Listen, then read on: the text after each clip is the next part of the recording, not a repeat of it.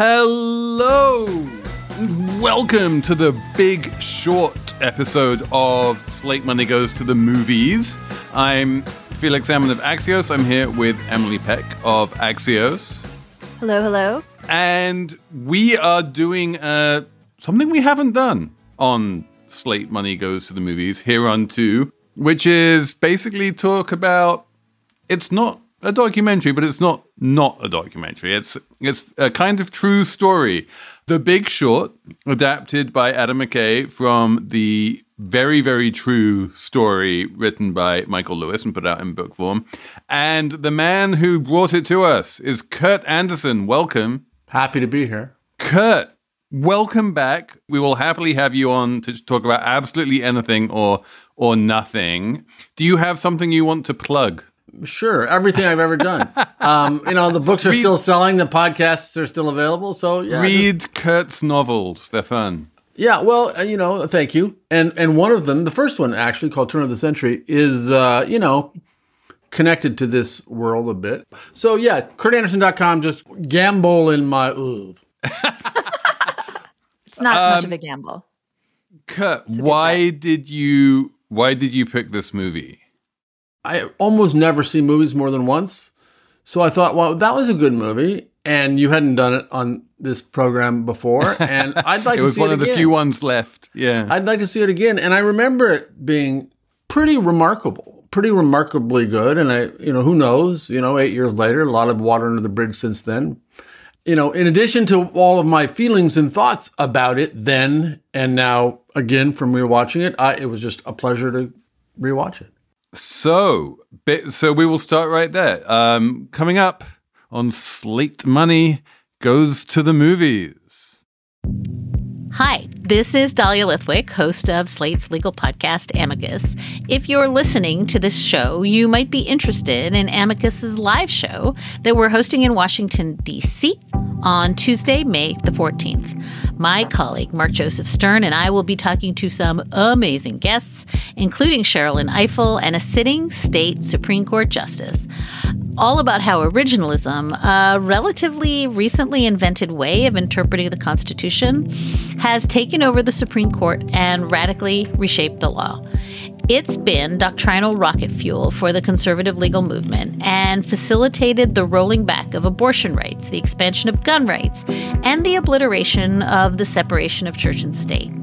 And as another wildly consequential Supreme Court term careers to its end, the court's originalists are on a tear. But there's something you can do about it, and we hope you'll join us in D.C. on May 14th to explore the possible pathways out of the current situation. Go to slate.com/Amicus Live for tickets. Kurt, tell me, what did you think of it the first time around, and did it hold up? Liked it, held up. I hadn't read Michael's book when I saw the movie. I have since read it. So there's that. And it was 2014, we were still in recovery from the crash and the recession at that point. And I remember it being just this extraordinary thing. I'm not sure I'd ever seen a movie, a feature film, that was simultaneously so didactic, Quite literally. Yes. And sophisticated about this subject in business and finance, which has always been my hobby horse of mine about, business in movies and TV, that it used to be so terrible almost all of the time. And indeed, one of the things that led me to try to do it kind of sort of better in my first novel. But so that, it was didactic and sophisticated and totally entertaining. I specifically remembered, and I think everybody talked about it at the time, is there's Margot Robbie in a bathtub talking about whatever, credit default swaps or whatever. But I realized, rewatching it, I realized it then as well, that there's so much, the balance between fun and funniness and humor and Adam McKay jollity, to me is in perfect balance with this giant subject of systemic horror that it tells. Mortgage-backed securities, subprime loans, tranches. It's pretty confusing, right?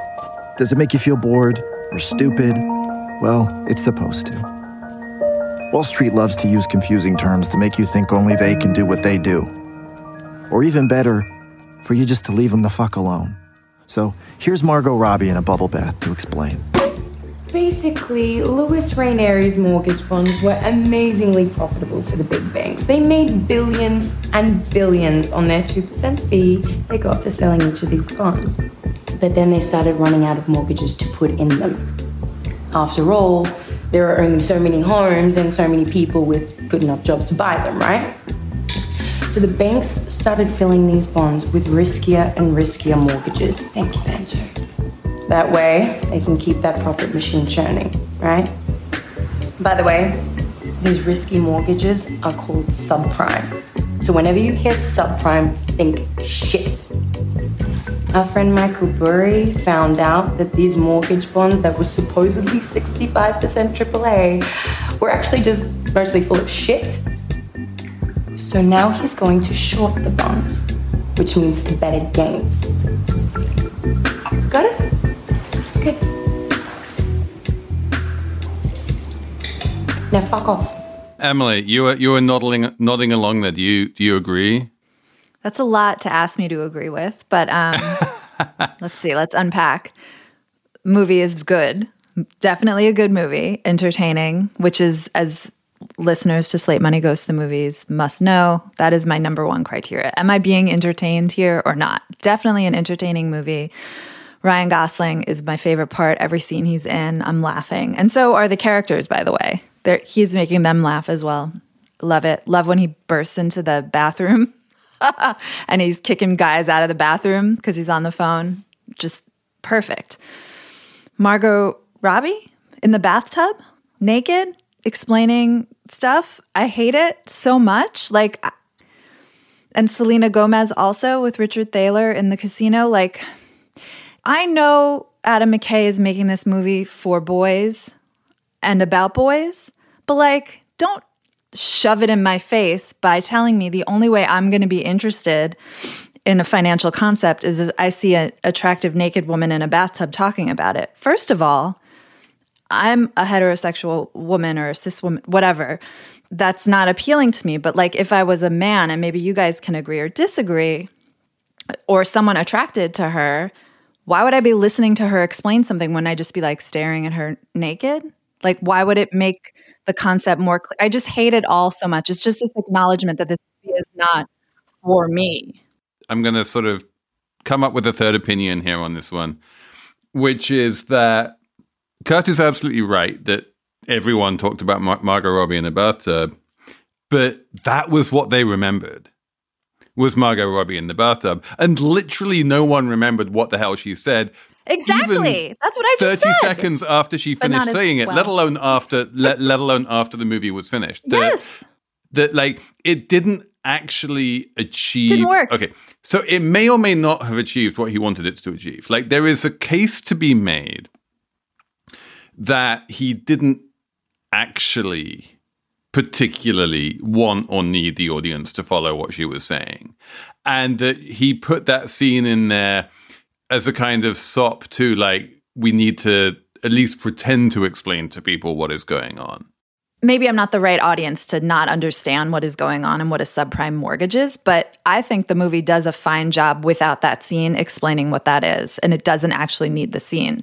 It didn't matter. It was just it made the movie viral, and like you said, like you both said, that's what everyone wanted to talk about. So that was good for the movie, right? It was good PR for the movie, essentially. Well, I think it was good for the viewer experience. To me, and first of all, I watched it in 2014 and again last night with my wife, who didn't quiz her specifically about whether that she didn't like it or get it, but I don't think she was in any way find it objectionable. To me, what it does, it's not about, oh my gosh, Margot Robbie, no, I'm looking, no, I'm whoa.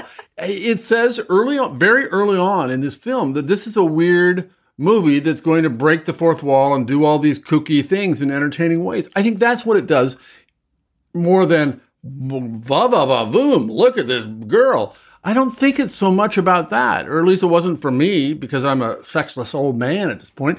Or I think it had this sort of cinematic sensibility role. Really, I do. And they say in this very funny, didactic, Brechtian way, here's Margot Robbie in a bubble bath to explain. That is a line that Ryan Gosling, I guess, says. So I found that funny, And then they do Anthony Bourdain with a great explanation of how these mortgage-backed securities are the equivalent of using old fish in a stew to hide the rotten fish, which is fantastic. A collateralized debt obligation. It's important to understand because it's what allowed a housing crisis to become a nationwide economic disaster. Here's world-famous chef Anthony Bourdain to explain.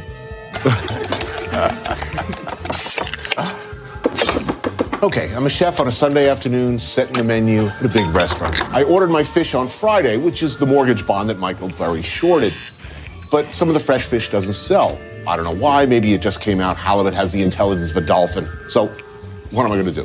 Throw all this unsold fish, which is the BBB level of the bond, in the garbage and take the loss? No way. Being the crafty and morally onerous chef that I am, whatever crappy levels of the bond I don't sell, I throw into a seafood stew. See, it's not old fish. It's a whole new thing. And the best part is they're eating 3-day-old halibut. That is a CDO. I just found it amusing and telling me it's an amusing movie. So my problem with the didacticism is actually substantive. Less so on the Margot Robbie scene, and certainly not on the Anthony Bourdain scene, which I think was good and correct, as you say. But there are a couple of other scenes which are much more problematic. One is when Ryan Gosling brings out his Jenga tower. Now, this one's a bit weird because Ryan Gosling is playing a real person, Greg Lippmann, at Deutsche Bank, although they changed the name for reasons we can only begin to speculate about.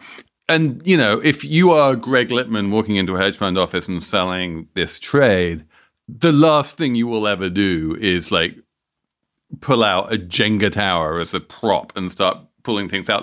You do not need to explain to a bunch of extremely well-paid hedge fund managers, what a CDO waterfall is. They all know that perfectly well. So that scene is weird to me precisely because it's not presented as artificial, but precisely because it is presented as part of the action of the movie, and mainly because it's just deeply wrong.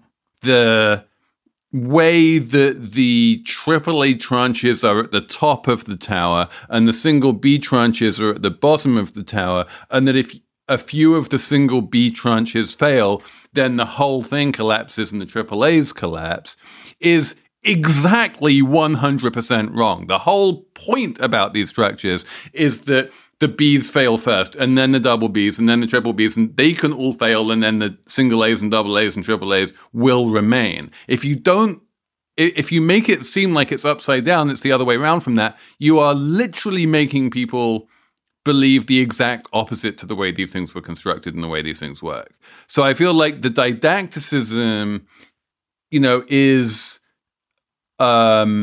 forgivable if it's at least trying to teach people the truth. If it's trying to teach people something that is false, I have a much bigger problem with that. And then the Selena Gomez scene is almost even worse than that, because if you watch it carefully, it explains why the entire premise of the film is deeply flawed, and the whole movie that we're watching is just very unreliable in a deep and fundamental way, and we can talk about that. But what do you mean? What are you talking about? Just tell us now. Okay, so this was my problem with Michael's book, and this is my problem with the movie, is the idea that there was this terrible system out there with people buying and selling ninja mortgages, and it was all going to end in tears. And few zig where everyone else zag types could see the truth where everyone else was blinded. And they put on some trades which first of all looked foolish, but then looked genius, and they all made lots of money, and good for them. But it's still bad that the world collapsed. That's the big narrative of the book and of the movie. But if you listen to what Selena Gomez is saying quite carefully, what she's saying is that she's sitting at the poker table or the roulette table or whatever she is in the casino. She's making a relatively small bet. And then a bunch of people behind her are making much bigger bets. And a bunch of people behind them are making bigger bets still. And we get this in the scene with Wing Chao in the casino, where Steve Eisman is having dinner with Wing Chao, although neither of them are named in the movie, again, for reasons. And Steve Eisman goes, if you have $50 million of bad mortgages, how much, in CDOs can be built on that? And Wing Chao goes $1 billion, and Steve Eisman's mind is blown.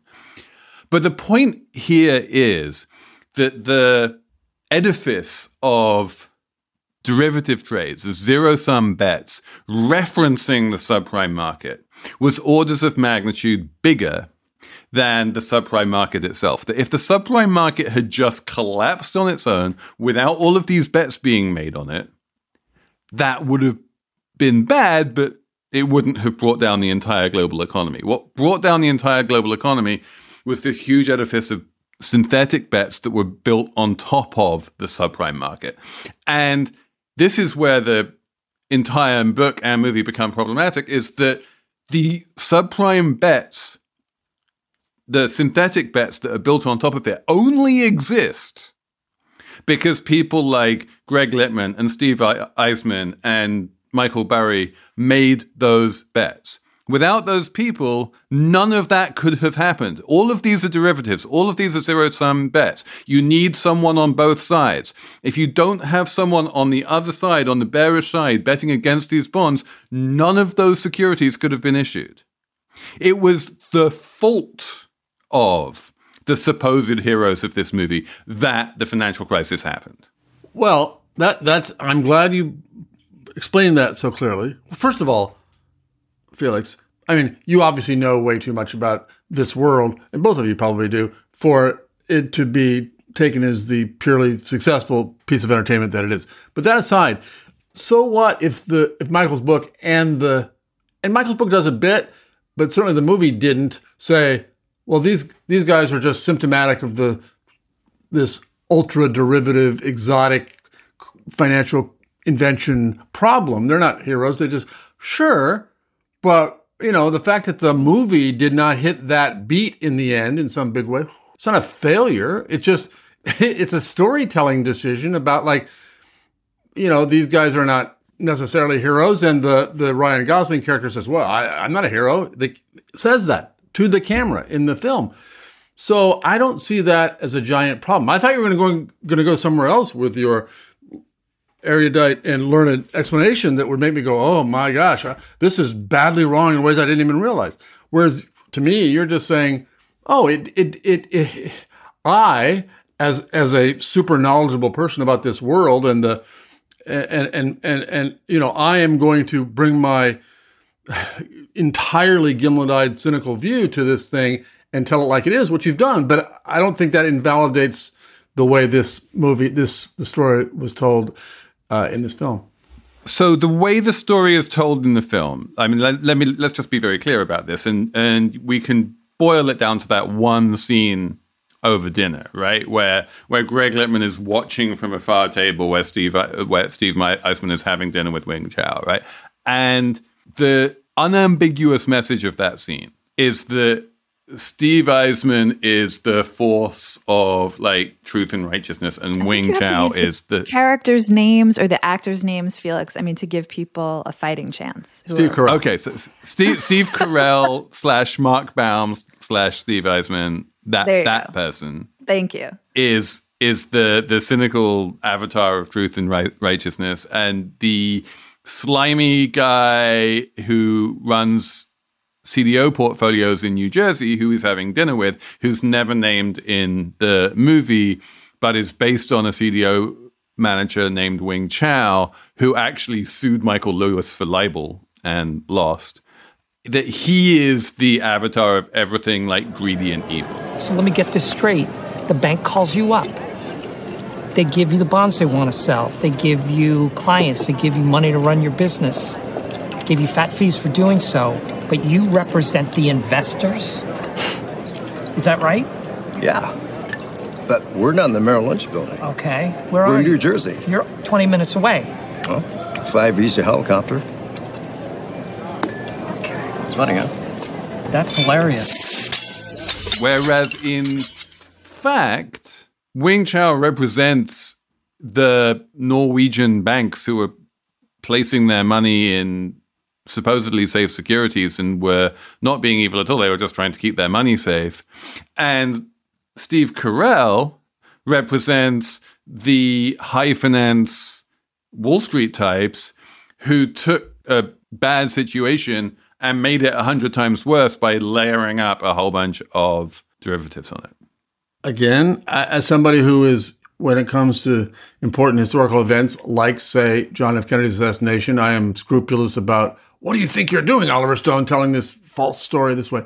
In this case, I entirely accept the degree of fictionalization that goes on here, including the fact that, of course, as you're suggesting, all of the characters, except, I think, Dr.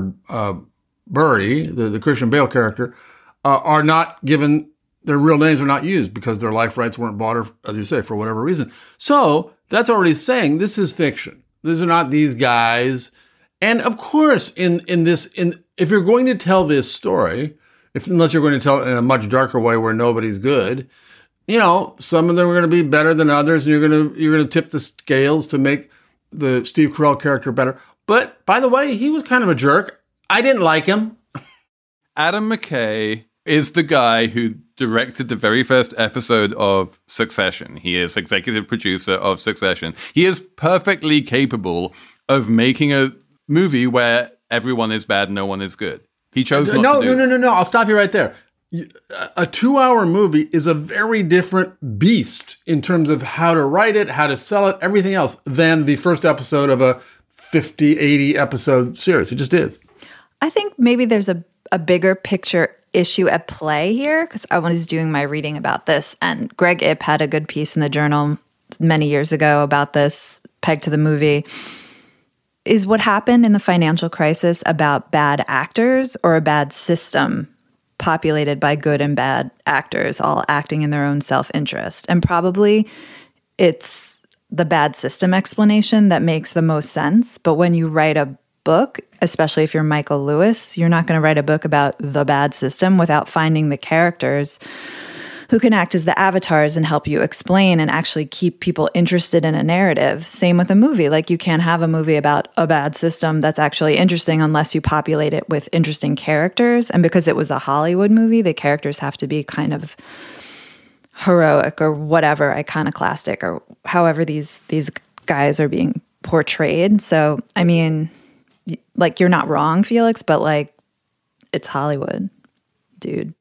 Apple Card is the perfect cashback rewards credit card. You earn up to 3% daily cash on every purchase every day. That's 3% on your favorite products at Apple, 2% on all other Apple Card with Apple Pay purchases, and 1% on anything you buy with your titanium Apple Card or virtual card number. Visit apple.co/card calculator to see how much you can earn. Apple Card issued by Goldman Sachs Bank USA, Salt Lake City branch. Subject to credit approval. Terms apply. Hello, I'm Imi Harper. On the Slow Newscast from Tortoise, I tell the story of how a Hong Kong billionaire was silenced. I got bombs thrown into my house. I got people came here, ransacked my computer. And I got people threatening me. I got this and that, but I'm safe. And what it reveals about the freedoms Hong Kong no longer enjoys. Listen to Hong Kong's rebel billionaire on the Slow Newscast, wherever you get your podcasts.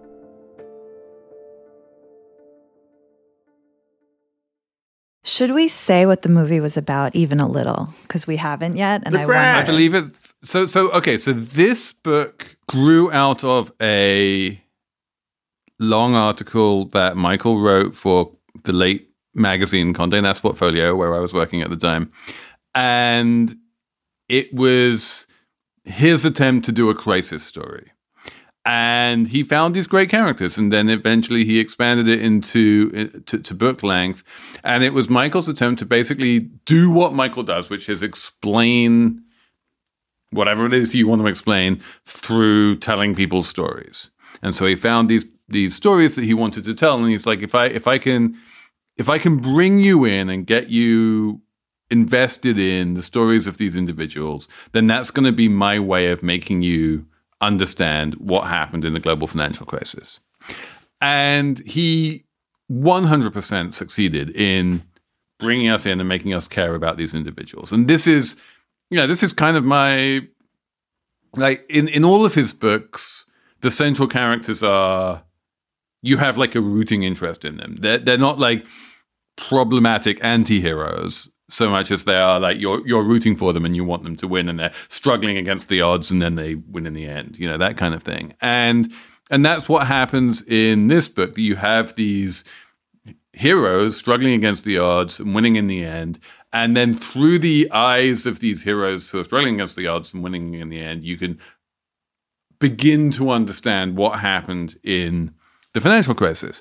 I haven't read Greg Ipps' column on this, but the fact is that the financial crisis was so big and so global and so multifaceted and involved so many different moving parts that project is always going to be partial at best. And Michael would be the first to concede that, right? So he's concentrating on one part of it, which was the subprime loans and the CDOs that were made up of subprime loans. And then he kind of flicks at the way that when they all failed, that caused Lehman Brothers and Bear Stearns to fail. And, he doesn't quite explain that mechanism. And then he very, very quickly says, oh, yeah, and by the way, like Spain and Italy and Greece are all like looking bad as well. And we don't even begin to understand what was going on there.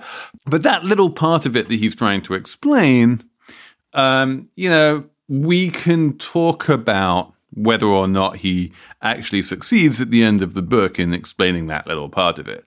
I think we can also agree that by the time it has been rung through the Hollywood machine and turned into a vehicle for Ryan Gosling and Margot Robbie and Brad Pitt, like at that point, you come out of the movie with literally zero conception of how the financial crisis happened. Disagree. Disagree. I feel like you get a better idea. You get a much better idea of how the financial crisis happened by watching Margin Call than you would by watching The Big Short. Oh, don't put one child I love against another child I love a little more. Please, come on. I try to talk about Margin Call on this show, but you've already done it. So, no, that's true, but that isn't the way one... If that's what you're about, is rating movies according to their fidelity to... Fidelity? Haha. But they're absolute verisimilitude. Well, that's not the way I rate movies. I want them to be over a certain line, and this one totally was for me. Apparently wasn't enough for you. But the idea that, I don't know how many people watched that movie, 10 million, 20 million, whatever. 90%, most of them, the large majority of them are far more knowledgeable in a way that they could explain to, say, a child about the financial crisis in this narrow, partial, crude, all those problems you have with it way, than they would be otherwise. Just period, end of story. To me, Kurt, tell me, you watched this movie last night. You've watched this movie within the past 24 hours. Yes. What was it that Margot Robbie was explaining when she was in the bathtub? Something. It doesn't matter. It was, and by the way, you can't tell me because no one remembers what she said. Therefore what, Felix? Therefore what? I wasn't explaining it for me. Whatever she was explaining, the basics of, credit default swaps or derivatives, whatever. It was something I already knew. So I was just, oh yeah, here's that famous scene. And it's an incredibly quick scene, as opposed to Anthony Bourdain explaining, just you doing this metaphorical thing. They're not there to annotate and explain really those things. There's amusing illustrations. However, what we skipped over and didn't talk about are the bits of expository explanation within the story. You find them unacceptable, like with the Jenga thing, and okay. But for most people, like, oh, I've seen it done worse. That's for this incredibly, the set of complicated, abstruse things, financial concepts that are needed to be explained because they're at the heart of this film. That was an okay way to do it. And there are several other instances where, well, the kid says to Christian Bale, like, oh, what's this going to happen, Mr. Dr. Burry? And then Dr. Burry has the excuse to explain something because the kid has asked him. They do that a few times fairly well, because how else are you going to do it in a movie, And I see so many movies in so many different realms where that kind of exposition is so terrible and so clunky. I thought they did a decent job. Yeah, I mean, I think Kurt's right. This is an entertaining movie, and we must judge it on that vector. We can't judge it on total accuracy and fidelity to get to the level of Felix's knowledge of the financial crisis, because that's not a fair metric to use at all. And I think if you come to the movie not knowing very much about financial crisis or what happened with subprime loans, or especially those scenes in Florida with the two mortgage brokers bragging about how they just get immigrants signed up to subprime loans that are terrible and take advantage of them, and how they think this is like a good thing. I thought that was really good. They were great. That was a good scene. I will give you that. How many loans do you write each month? About 60. Yeah. What was it 4 years ago? 10, maybe 15. Yeah, I was a bartender. Now I own a boat. You own a boat. So how many of these are adjustable rate mortgages? Well, most. Oh, yeah? Yeah, I'd say about 90%. Yeah, the bonuses on those skyrocketed a few years ago. Adjustables are bread and honey. So do applicants ever get rejected? Seriously? Look, if they get rejected, I suck at my job. Well, even if they have no money? Well, my firm offers ninja loans. No income, no job. I just leave the income section blank if I want. Corporate doesn't care. These people just want homes, and they go with the flow. Good for you. Your companies don't verify. If I write a loan on Friday afternoon, big bank is going to buy it by Monday lunch. Yeah, same here. Could you hold on a second? Yeah.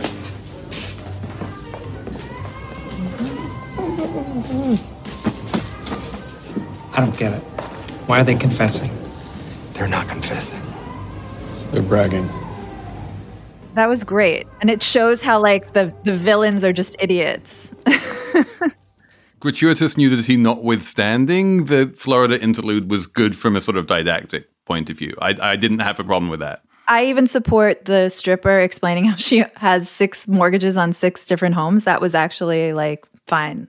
It was all just so wonderfully Floridian in its, 3.5 minutes, And the woman driving the real estate broker, driving the car and being, we're just in a little gully. And then the stripper repeats, we're just in a little gully. I thought that was wonderful. Like, that was all great. Like, maybe this isn't the perfect, explanation for the crisis. And the perfect explanation for the crisis doesn't exist because it was so complicated, multifaceted, and in the end, inexplicably dumb, really, right? I mean, things got out of control.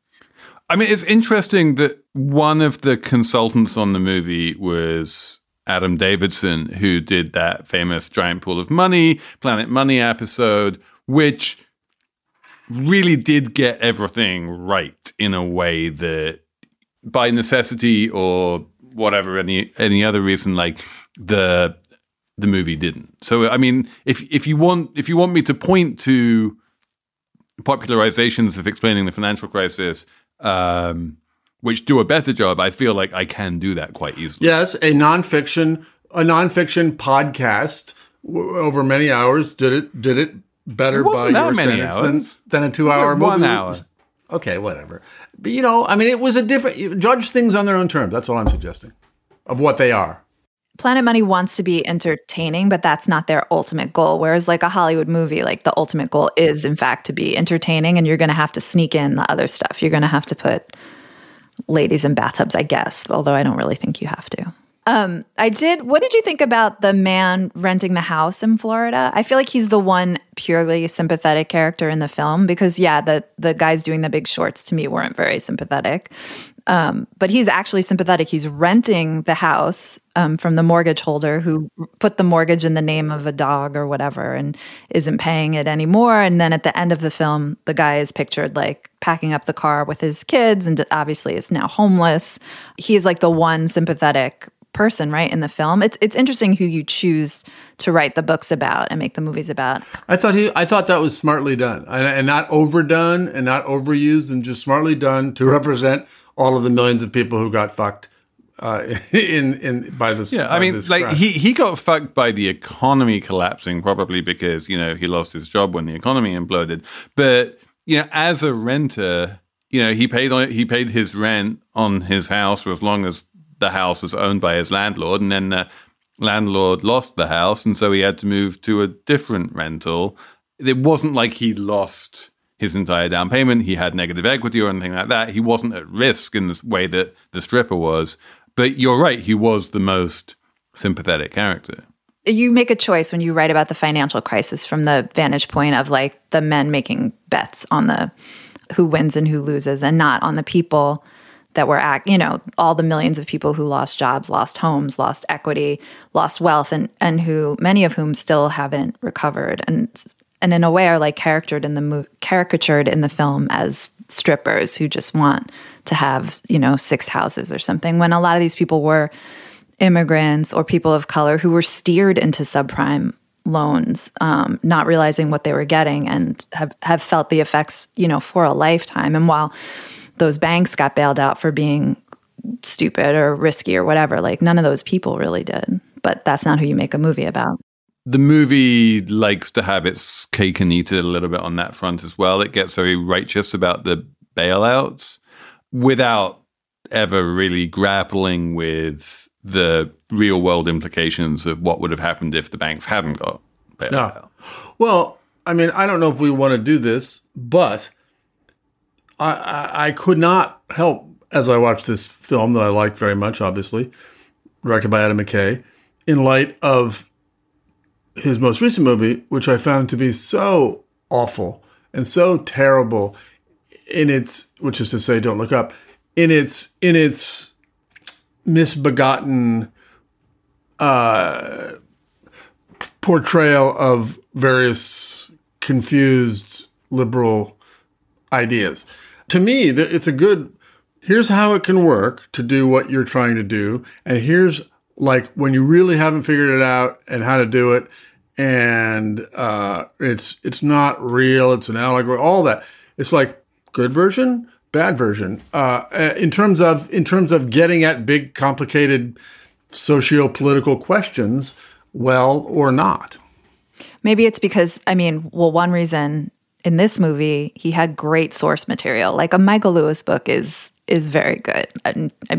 Felix's criticisms aside, great source material, real characters. And for Don't Look Up, I don't know. He just made it up, I think. No, he just made it up. And again, it's about climate, but it's about an asteroid or meteor or whatever it was about. Keeping your feet at least 1 foot in the real world is good. I mean, to come back to Succession, which is peripherally an Adam McKay joint, but is really not. I think we can credit him with a certain degree of tonal success there, that he helped to sort of shape the tone of the series in a way that was fantastic, but that ultimately the complexities and the fact that you don't need to tie character arc ups in a nice clean bow or anything like that, makes Succession a much more successful project than either of these two movies. But again, Felix, you're comparing 30 or 40 hour things to a 2-hour thing, and that's just a great big apple, orange, watermelon difference. It's fair enough. No, I'll accept that. Did you like the movie, Felix? Or could you not get out of your own head to enjoy it? Maybe that's it. Maybe I was just too close to it. And, there aren't that many people who watch this movie and see Ryan Gosling and go, wait, is he meant to be Greg Lippman? And there aren't that many people. Not too many. There aren't that many people who are like, why are they calling him Louis Ranieri? Everyone calls him Lou, Yeah. Well, when I read a story or see a thing, a movie, whatever, a TV show about some world that I really know, yeah, it's hard to not find all those flaws. It's like the old thing that I think Stephen Colbert did on his show, maybe Letterman, of having like a dentist on to talk about the dental portions of some movie that had nothing to do with dentistry, and they like, wait, this is not the point. But like, for instance, the show Newsroom, lots of my friends liked it fine. I couldn't stand it, because it was so not in so many ways how hard agree. I can't watch any movie about journalism. It drives me up the wall. Exactly. The one scene I hated the most in this movie was because I was at the Wall Street Journal for a little bit of the time during the crisis, and that scene where the two guys go to talk to the Casey, the Wall Street Journal reporter, who has this like phenomenal office which is based in no reality, and the guy's like such a jerk to them and is like, he says blatantly like, oh, these are my sources, I would never like turn against them in this way. I can't believe you would expect that of me. Like, that would never, I really don't think, I don't claim pure knowledge, but it was the worst scene. It was the worst scene in the movie. It was, and then, and I have two kids. Oh, God. Let's go to the press, man. This is a massive story. Who wouldn't publish it? Like Robert Redford. Shorting the ones that they buy. You don't understand. No, you don't get it. I got it, guys. But what am I supposed to do? You want me to write a piece called We're All Fucked? Yes, that's a perfect title. Casey, right now, every bank in town is unloading these shit bonds onto unsuspecting customers, and they won't devalue them until they get them off their books. This level of criminality is unprecedented, even on fucking Wall Street. Jamie, and this is me being honest here, okay? It took me years to build my relationships on Wall Street. No bank or ratings agency is going to confirm a story like this just because it comes from two guys in a garage band hedge fund that thinks it's the apocalypse. Wow. I thought you were for real, Casey. I have to say I really did. Really?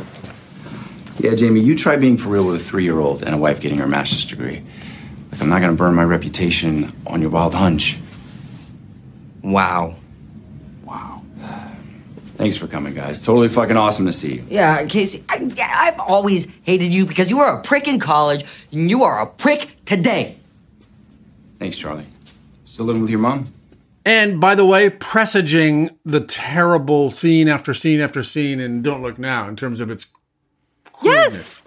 Yes, it's it's upsetting, and it makes you think like, oh, okay, this is what everyone thinks of financial journalists. So I don't know, maybe I reacted too personally. I hear you. No, I just put that. I looked away during that. It was a peculiarly terrible scene, that one. Like, it was so badly written and badly art directed and clunky, and you're like, where did this scene come from? And it served no purpose in the broader narrative of the movie. Like, it just gets like slot in there with, it's never referenced before, it's never referenced afterwards. It's just like he needed his like 90 seconds of bashing the media for no other reason than to bash the media. Well, I think the reason was probably, and it's the kind of thing you would shoot and then at the end, no, cut that. No, we're not going to have that scene or that guy or anything in it.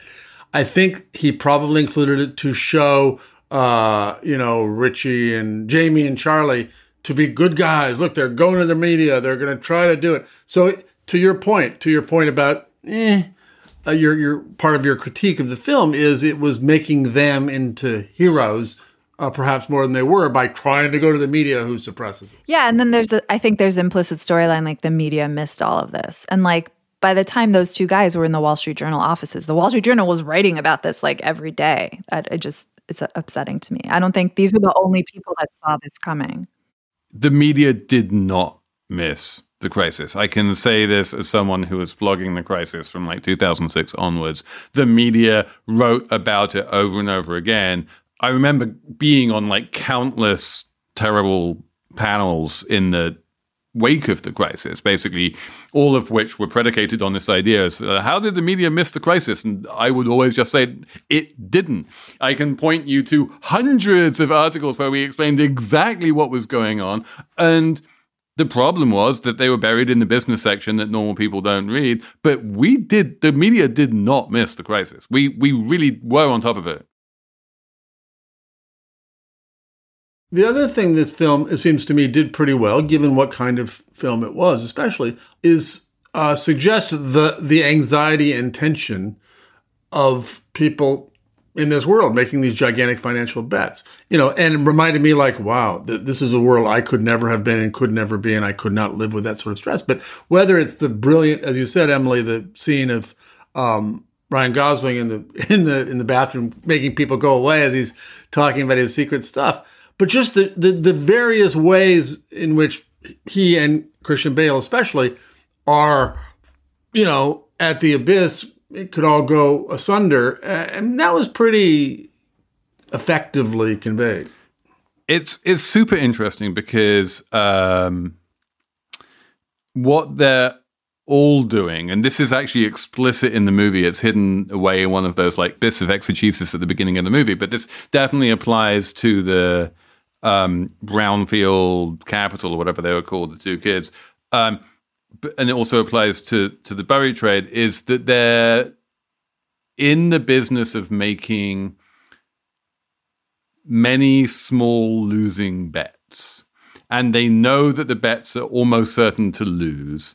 And they will lose money, and they will lose money, and they will lose money until one day the bet will actually make money, and the amount you make in the rare occasions when they make money is so much greater than is so huge that it more than covers all of your losses on the other bets. And Michael's friend Malcolm Gladwell wrote the definitive article about this, about Mark Spitznagel and Nassim Taleb and people like that who do exactly that strategy. And it is genuinely psychologically almost unbearable to walk into work and lose money, and then the next day you walk into work and you lose money, and the next day you walk into work and you lose money, and you're losing your investors' money. No, it seemed like so much worse than the hate mail that he was getting, and like his mentors turning against him. So much worse than anything you experience as a journalist, because all the money that's involved too. But apparently, Michael Burry was one of the investors that basically helped spur the GameStop hysteria, because he had written several letters to GameStop management encouraging them to do like stock buybacks and this and that, and saying that they were undervalued and they could do this and that. And so he was one of like the names cited by Roaring Kitty, when he made his first Deep Fucking Value, as he was known on Reddit. Yeah. Yes, Deep Fucking Value, when he first started drawing attention to the stock. So Burry did play a role in creating the meme stock mania, although he made money off GameStop stock, not as much as he could have if he had stayed in longer, apparently. Also, he is currently betting against, or he was this fall betting against Tesla. And to my point of the fact that these GameStop hordes probably made briefly Michael Burry, as you describe it, their avatar. Oh, look, he was that guy, huh? It's characters. It's like, yeah, he's the renegade saying this, this thing. I mean, they are, I don't know, not that. Yeah, that actually doesn't make any sense if he's like a big short and they hate shorts, but they're also. See, but they don't hate shorts. They hated shorts today. But I mean, that's my point, is that they don't hate shorts in some. But way but also Burry, by nature, and like the reason why he had a significant hedge fund as we open the movie is because he was a value investor, and the way the value investing worked, and the way that he made all of his money up until this was like he would buy undervalued stocks, and then they would go up, and he would sell them, and then he would make money. And this is the main reason why his investors were like, "What the fuck are you doing?" When he got into subprime, it was a massive strategy shift. Like, he was never involved in the bond market at all. He was always a stock guy. There you go. That makes sense. Yeah, that's interesting. That wasn't his. Everyone talks about their thesis. This is our thesis, our investing thesis. Really, it's just about making money, and then you create the thesis back. But also, like, you have to understand that from the point of, and obviously the Michael Burry's investors, you know, are represented in a very unsympathetic way in this movie. But if you are a hedge fund investor, you know, you are not just invested in one hedge fund. You are invested in a portfolio of hedge funds, and you have one hedge fund that's doing deep value investing in the US stock market. You have another hedge fund that's doing commodities. You have another hedge fund that's doing emerging markets. You have another hedge fund that's doing credit opportunities. You're hedging, and then you like diversify across strategies in that way. And then you wake up one morning, and what you thought was a value investing US stock market fund suddenly becomes a highly leveraged credit opportunities fund. You're like, wait, hang on a sec. That is not what I invested in. If I wanted to invest in that, I would have invested in, you know, Magnetar. Please give me my money back. And that's an actually reasonable thing to say. All right. We will end this with a letter grade. Emily, what would you give this movie? I give this movie an A-. I just wish it had been made with women in mind a little bit more. So that's why I gave it the minus. Not for any other Not reason. a lot of great female characters in this No, movie, they're it has to be either. said. I wrote down the men get to be brilliant, awkward, damaged, bimbos, corrupt, stupid, mean, empathetic, tragic. That's all the character traits men get to display in this film. And the women are wives. They are bimbos, pretty. No, the Morgan Stanley woman. Corrupt. The Morgan Stanley woman. What is she's just there to be. She's maybe like a wifey kind of character, basically. The women are mostly wifey kind of characters or not wifey characters. Yeah, They're like strippers. why did we need her to be like pregnant and breast pumping? That was probably not necessary. Why did we need that? I don't understand. I think it was meant at the end to communicate the Steve Carell character had become more empathetic, because in the beginning he's just like, oh, are you expecting? And then cuts off her answer. And then the end is like, are you having fun being a mom? And then waits for her answer. We're supposed to understand that this means Steve Carell has gone through something, you know? That's why. She's a device. All these women are like device characters for the men. And so it's a really good movie, and I really enjoyed it. And it's okay that it like doesn't perfectly explain the financial crisis, but I wish it had done a little bit more in the female realm. But it's Adam McKay, so what are you gonna do? I'm gonna give it a B-. I think.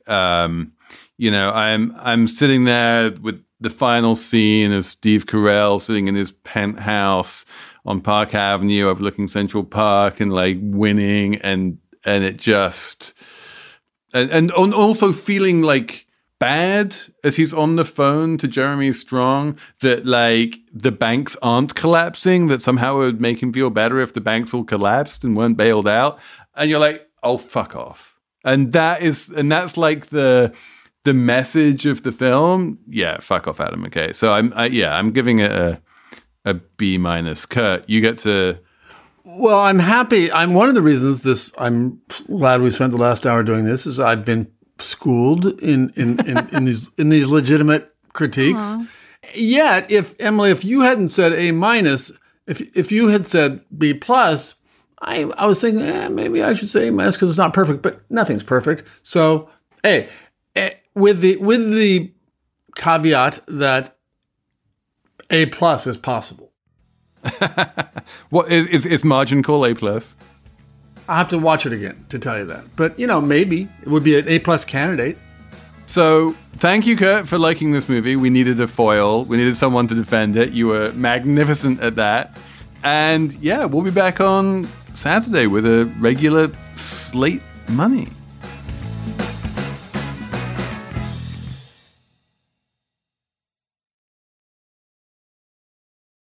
Hey guys, it is Ryan. I'm not sure if you know this about me, but I'm a bit of a fun fanatic when I can. I like to work, but I like fun too. It's a thing. And now the truth is out there. I can tell you about my favorite place to have fun. Chumba Casino. They have hundreds of social casino style games to choose from with new games released each week. You can play for free anytime, anywhere. And each day brings a new chance to collect daily bonuses. So join me in the fun. Sign up now at ChumbaCasino.com. No purchase necessary. VGW Group. Void where prohibited by law. See terms and conditions. 18+.